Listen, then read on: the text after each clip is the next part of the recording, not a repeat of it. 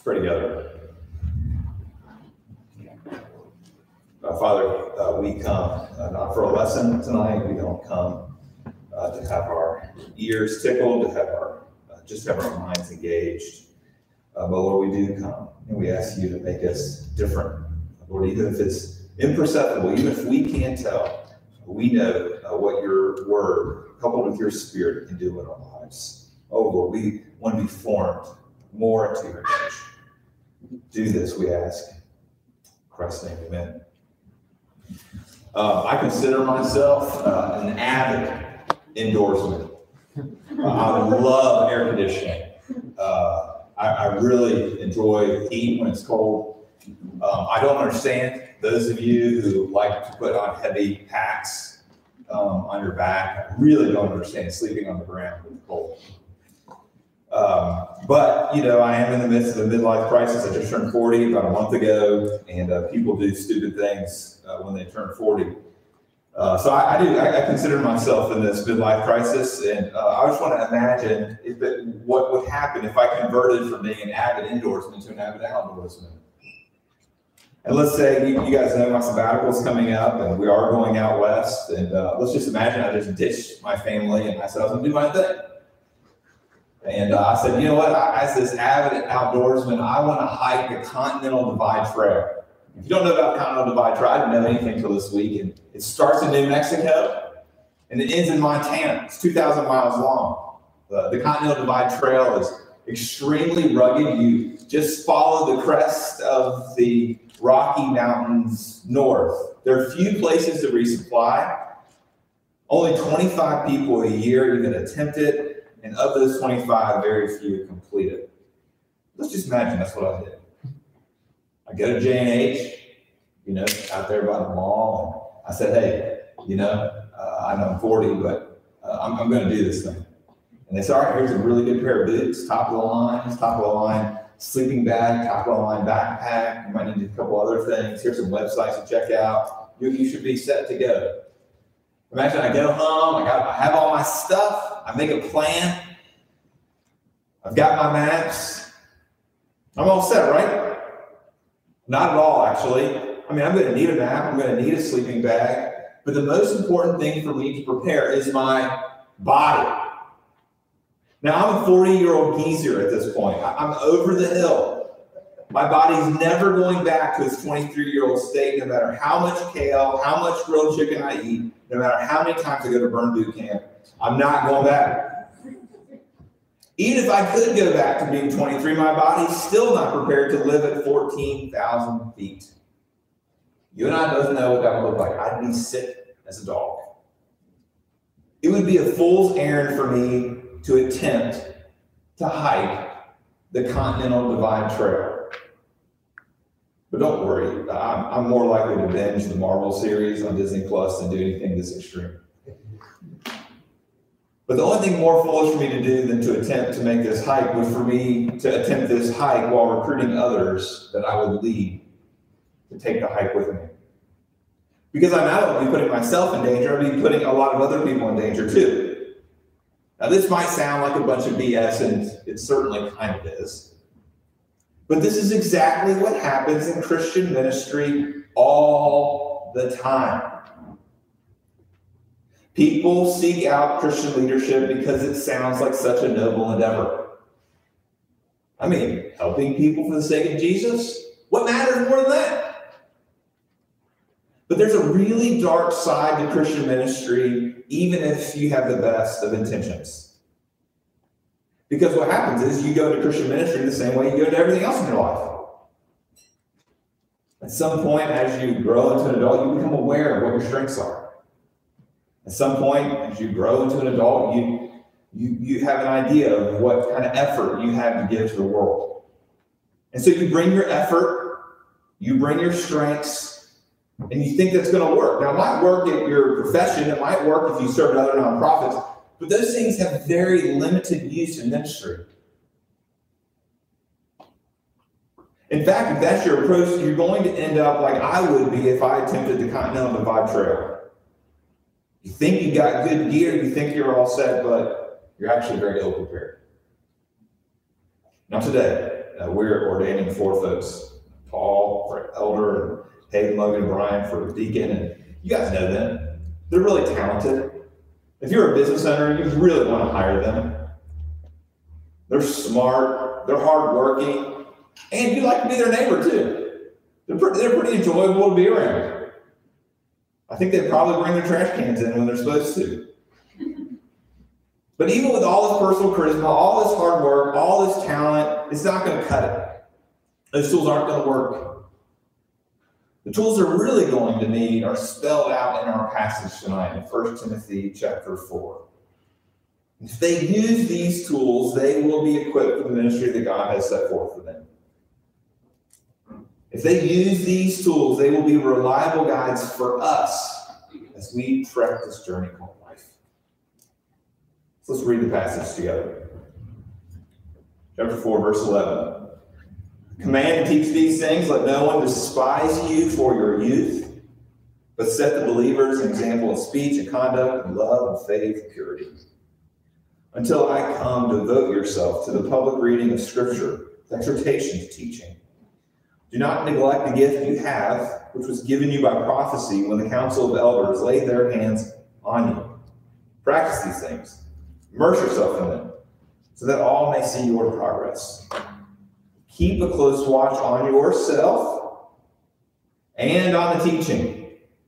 Persist in this, for by so doing, you will save both yourself and your hearers. The word of the Lord. Thanks be to God. We've been with us the last several weeks, that we've been in 1 Timothy. This would be, if you were just going to pick any text to preach at an ordination service, this would probably make your top 10. So honestly, I've kind of gone at a pace so that I would hit this text on this Sunday. But if you've been with us, you know that 1 Timothy is written by Paul to Timothy. Paul is the elder statesman here. Timothy is the younger understudy. He's the apprentice. Paul is out of town. Timothy is in the church at Ephesus. And Paul is instructing Timothy on how to lead the church. And part of the way to lead the church is that he's got to gather up other leaders around him. We looked at that in chapter 3, these elders and these deacons. And so now he's got Timothy who's trying to lead while he's absent. It's not a secret letter. This isn't just a Paul to Timothy kind of thing. This is really intended to be overheard by the rest of the church too. And what we picked up on is that Timothy has a very challenging task. The church at Ephesus didn't call Timothy. They don't want him to be a part of their church, let alone lead it. They think he's too young. See that in verse 12. He's biracial, which was an obstacle for him. His mom was a Jew and his dad was Greek. And in addition to his age and his ethnicity, Timothy was not a take charge kind of guy. Now, these are Timothy's challenges, but challenge is universal for ministry. Ministry is gut-wrenching work. Paul knew that, and he said as such. He says, he's got 3 passages in 2 Corinthians that I'm going to read for you. Paul wasn't this guy who would say, hey, we're going to trust God, everything's okay. We're all headed to heaven here. Everything's good, everything works out for the good. Who are loved by God and called according to his purpose. He didn't use that kind of language. Instead, he was really honest about his struggles. 2 Corinthians 1, verses 8 and 9. Which is what he says. He says, for we do not want you to be unaware, brothers, of the affliction we experienced in Asia. For we were so utterly burdened beyond our strength that we despaired of life itself. Indeed, we felt that we had received the sentence of death. So, Brian, aren't you excited about going into this? 2 Corinthians 7:5. For even when we came into Macedonia, our bodies had no rest, but we were afflicted at every turn, fighting without, fear within. Sounds good, right, Logan? 2 Corinthians 11:28. And apart from other things, there is the daily pressure of my anxiety for all the churches. Sound good, Paul? Doesn't this make you want to sign up for this? But even in those three texts, you get the sense that your personal charisma, your accomplishments, they're really no match for the rigors of ministry. What's going to be of real use to you, according to verse 16, is godly character and doctrinal faithfulness. Look at verse 16. Verse 16, there at the beginning of verse 16 says, keep a close watch on yourself and on the teaching. So you might say, keep a close watch on yourself. That sounds like navel gazing. You're right. It's important. I'll tell you why here in a minute. You also have to keep watching the teaching or the doctrine. That's what's going to help you get through the rigors of ministry. We see that spelled out in the rest of our passage. Just look at verse 12. Talking about godly character, it says, set the believers an example in speech and conduct and love and faith and in purity. You add all that up. The first two are outer qualities, the last three are inner qualities. And you put them all together and you see that Timothy's whole life, not just his professional life, are to exude Jesus. Then the second part, doctrinal faithfulness. Hey, keep watching your teaching. Look at verse 11. It says, command and teach these things. There's a certain authority to what Timothy's work's about. Verse 13, devote yourself to the public reading of Scripture, to exhortation, to teaching. Verse 14, do not neglect the gift you have. Well, the gift that he's been given has been the gift of preaching and communicating God's word. Now, I know that sounds obvious, especially the second part. Yeah, sure. Do ministry, should probably know something about the Bible. You're right. Should probably be able to communicate it in some ways. And you're right. And it is very important. In our tradition, our denomination, the Presbyterian Church in America, normally when pastors are ordained, they have to have completed a Master's of Divinity. Well, Master of Divinity, most of the time, is over 100 credit hours. It's about as long as an undergraduate. They also have to pass 5 exams. Sacraments, church history, Bible, theology, book of church order. And each of those 5 exams have 3 parts. So there's actually 15 tests. The first part's written. The second part, you sit in front of about 8 other elders, teaching and ruling elders, and they can ask you questions from your exam. And if you do well there, you get to go in front of the floor. You stand up in front of a room like this, full of pastors and elders, and they can ask you questions about whatever exam you took, the subject matter of it. You say, golly, that's intimidating. Marshall can't believe you made the cut. And yeah, we didn't ask these 4 guys. I'm not going to ask any of you to get your Master of Divinity and take those 5 exams. And all of that is to ensure orthodoxy. But when these 4 leaders were trained, they read well over 1,000 pages of content the last several months. Covered all kinds of parts of the Christian doctrine, from baptism to church government to the Trinity to racial reconciliation, all of that. And sure, they're not going to be preaching like I do week in and week out, but in their vows that they're going to take, they have to sign off on the Bible as God's word. They have to sign off on the Westminster Confession, which is a Presbyterian doctrinal statement, as what they believe to portray the teaching of the Bible. But it's more than that. They've got to be more able than just by their conscience be able to commit to those vows. They're going to need it as they do their work as elders and as deacons. Let me give you some examples. This is for elder. It's really easy when you're in leadership, when you're an elder, to be a people pleaser. You think your righteousness is tied up in what people think about you. But what you need to know as an elder in this situation, instead of being a people pleaser, your identity's got to be based firmly in the doctrine of justification. That you're righteous before Christ because of his work on your behalf. As an elder, it's really important to have a working theology of suffering. If you don't, when you're walking alongside, when you're shepherding people who are struggling, you've got a bad theology of suffering, you'll be likely to give them easy prescriptions for how to get out of their suffering. But if you've got a real hardy theology of suffering, you'll know you won't be like Job's friends who give these easy prescriptions. Rather, you know that you're going to sit, you're going to listen, you're going to pray, and you're going to hang in there. It's important to have this doctrine. Elders, too, get in situations where their lives are been backed into a corner by the beast of life. Just looks like there's just no way out. The addiction just can't be overcome. It's a lost cause. But it's not. Because Jesus rose again from the dead. And if Jesus can rise again from the dead, when he was deader than you and I will ever be, because he died with the wrath of God on his shoulders. If Jesus can raise again from the dead, then anything is possible. Got to know that. Doctrine's important. Think about deacons. One of the areas that deacons oversee is mercy. Deacons, they exist to meet the physical needs of those in the church and those in the surrounding community.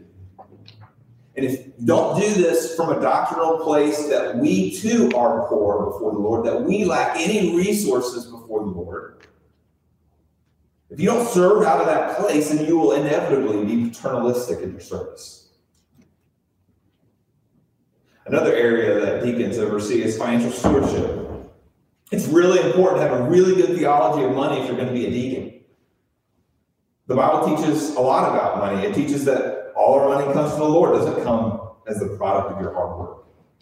The Bible teaches that money is deceptive. The Bible teaches that money can be an idol. It teaches that you can't serve both God and money. So you got to have a good theology of money. So do you see this? See, doctrine has everything to do with life, because what we believe about God determines how we live. But the other way, it goes the other way too. If you don't live according to what you know about God and his word, then you're going to either quit believing the truth or you will attempt to change God's word. That's why doctrine is important. But then we've kind of got into this sneaky place of seeing why it's so important to watch yourself, right? I mean, think about Timothy. Because of his age, because of his ethnicity, because of his timid disposition, because of the challenge of pastoring a church where they don't want you there, it would be really easy for Timothy to respond to criticism with defensiveness, with put-downs, with sarcasm, with becoming aloof. But Paul's instructing him in verse 12, he's not to respond to criticism that way. Instead, he's supposed to respond with godly speech and godly conduct. He's got to respond in love and faith and in purity. Hard. A friend of mine tells a story of his near ministry failure. His failure didn't have anything to do with almost sleeping with someone in his church, wasn't his wife. Had nothing to do with stealing money from the church. What his near failure was about burnout. He tells a story of he woke up on a Tuesday morning and he wrote his shortest journal entry ever. Here it was. Lord, please calm my heart today. Please calm my heart. Tuesday morning. 36 hours later, he was in the hospital. He was in the emergency room. He thought he was having a heart attack. But he wasn't having a heart attack. He was having a panic attack.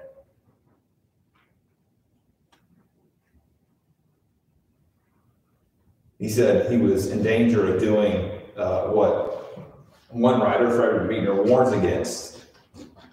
Frederick Buechner writes this. He says, ministers in particular, and people in caring professions in general, are famous for neglecting themselves, with the result that they are apt to become in their own way as helpless and crippled as the people they are trying to care for, and thus no longer selves who can be of much use to anybody. A bleeding heart is of no help to anybody if it bleeds to death.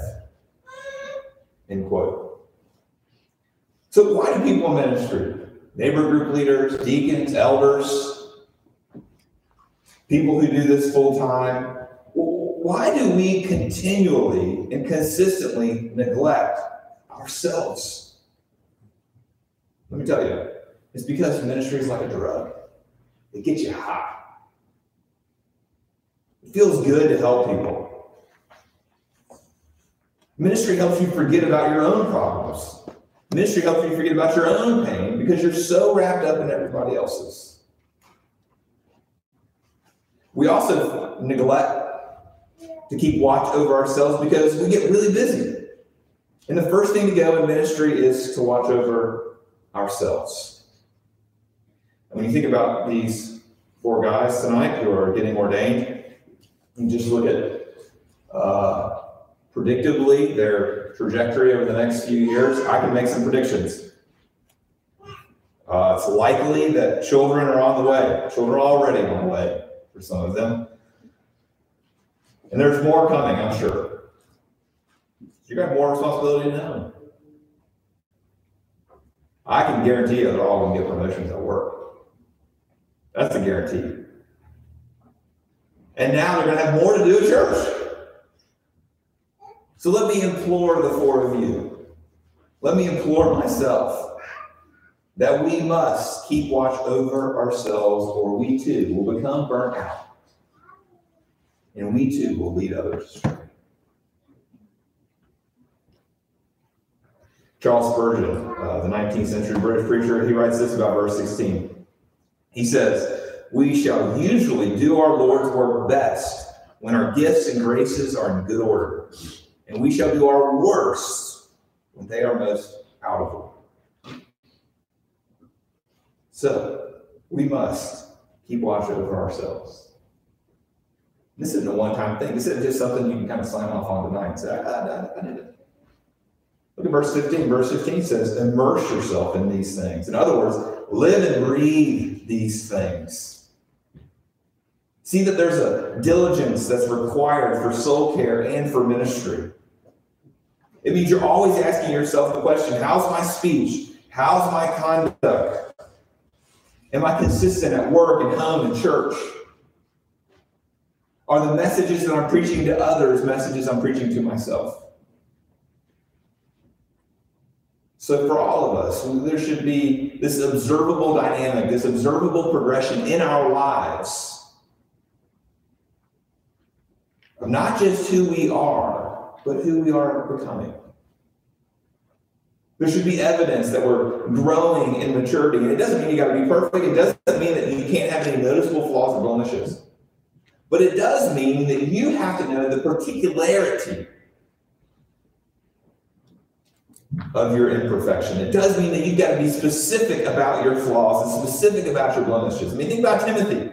If you went up behind Timothy at church and you tapped him on the shoulder and he turned around and surprised him a bit, and you said, "Hey, how are you not perfect? What are your flaws and weaknesses?" I think he'd be able to go, "I'm young. It's tough being biracial. And I'm timid. But Christ has qualified me." Brothers, can you say, somebody tapped you on the shoulder tonight? Boom, boom, boom, boom, boom. Not of all the ways you got together, but of all the places in which you need growth.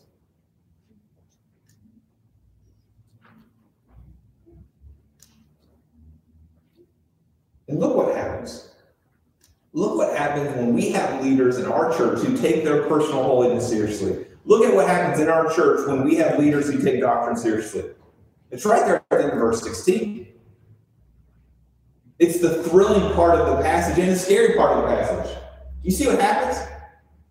When your leaders keep watch over themselves and their teaching, they save themselves and their hearers. I know that sounds weird. I mean, surely Timothy's already a Christian. He doesn't need to be a pastor. He doesn't need to do ministry to get saved, right? Yeah, you're right. So here's what I think Paul means. I think what Paul is saying is that there's an experience of salvation, and then there's the reality of your salvation.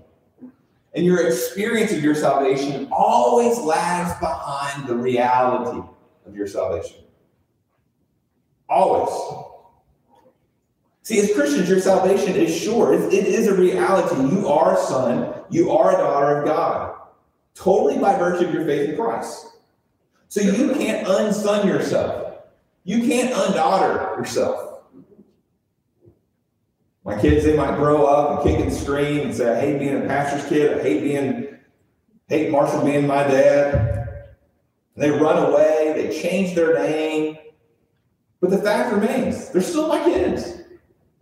Their DNA is stamped with it. Same thing's true for you. Your salvation is fixed. You belong to God, and it's really good news.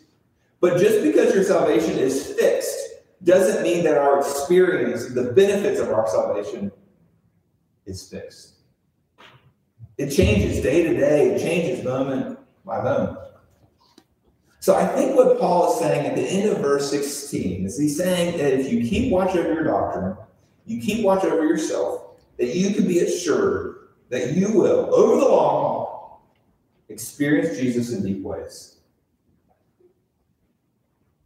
Now, you can still remain a son or daughter of God. The reality can still be true. You're just not going to get much experience. So what's at stake here really is your joy. What's at stake here really is the joy of those in our church.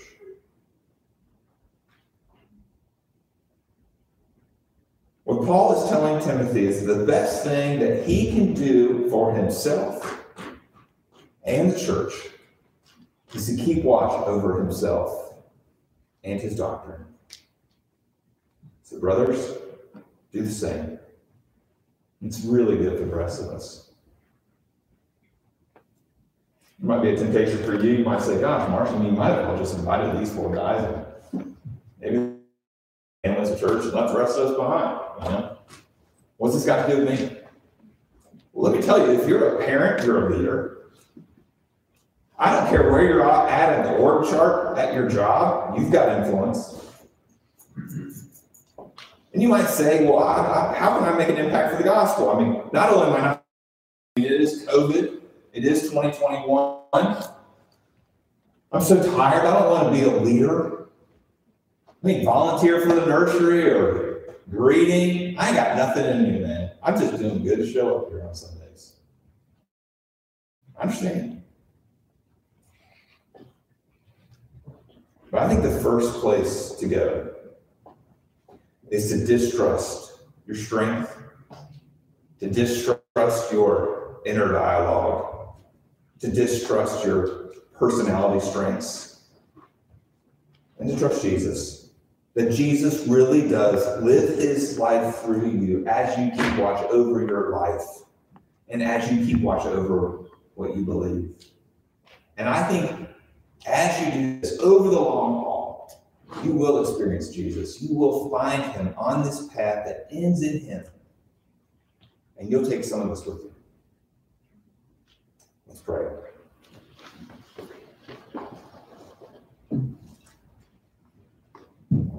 Father, it's scary to look at ourselves, Lord, we are scared what we might find.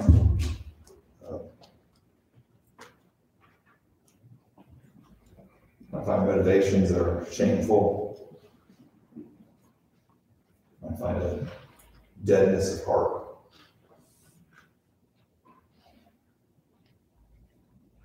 But Lord, we want to experience you. Lord, we know we all need joy. Nobody in here would say they don't need, but that they're sick of joy. Lord, we need you. We want to experience the depth of our salvation. Oh, Lord, help us. In Christ's name, amen.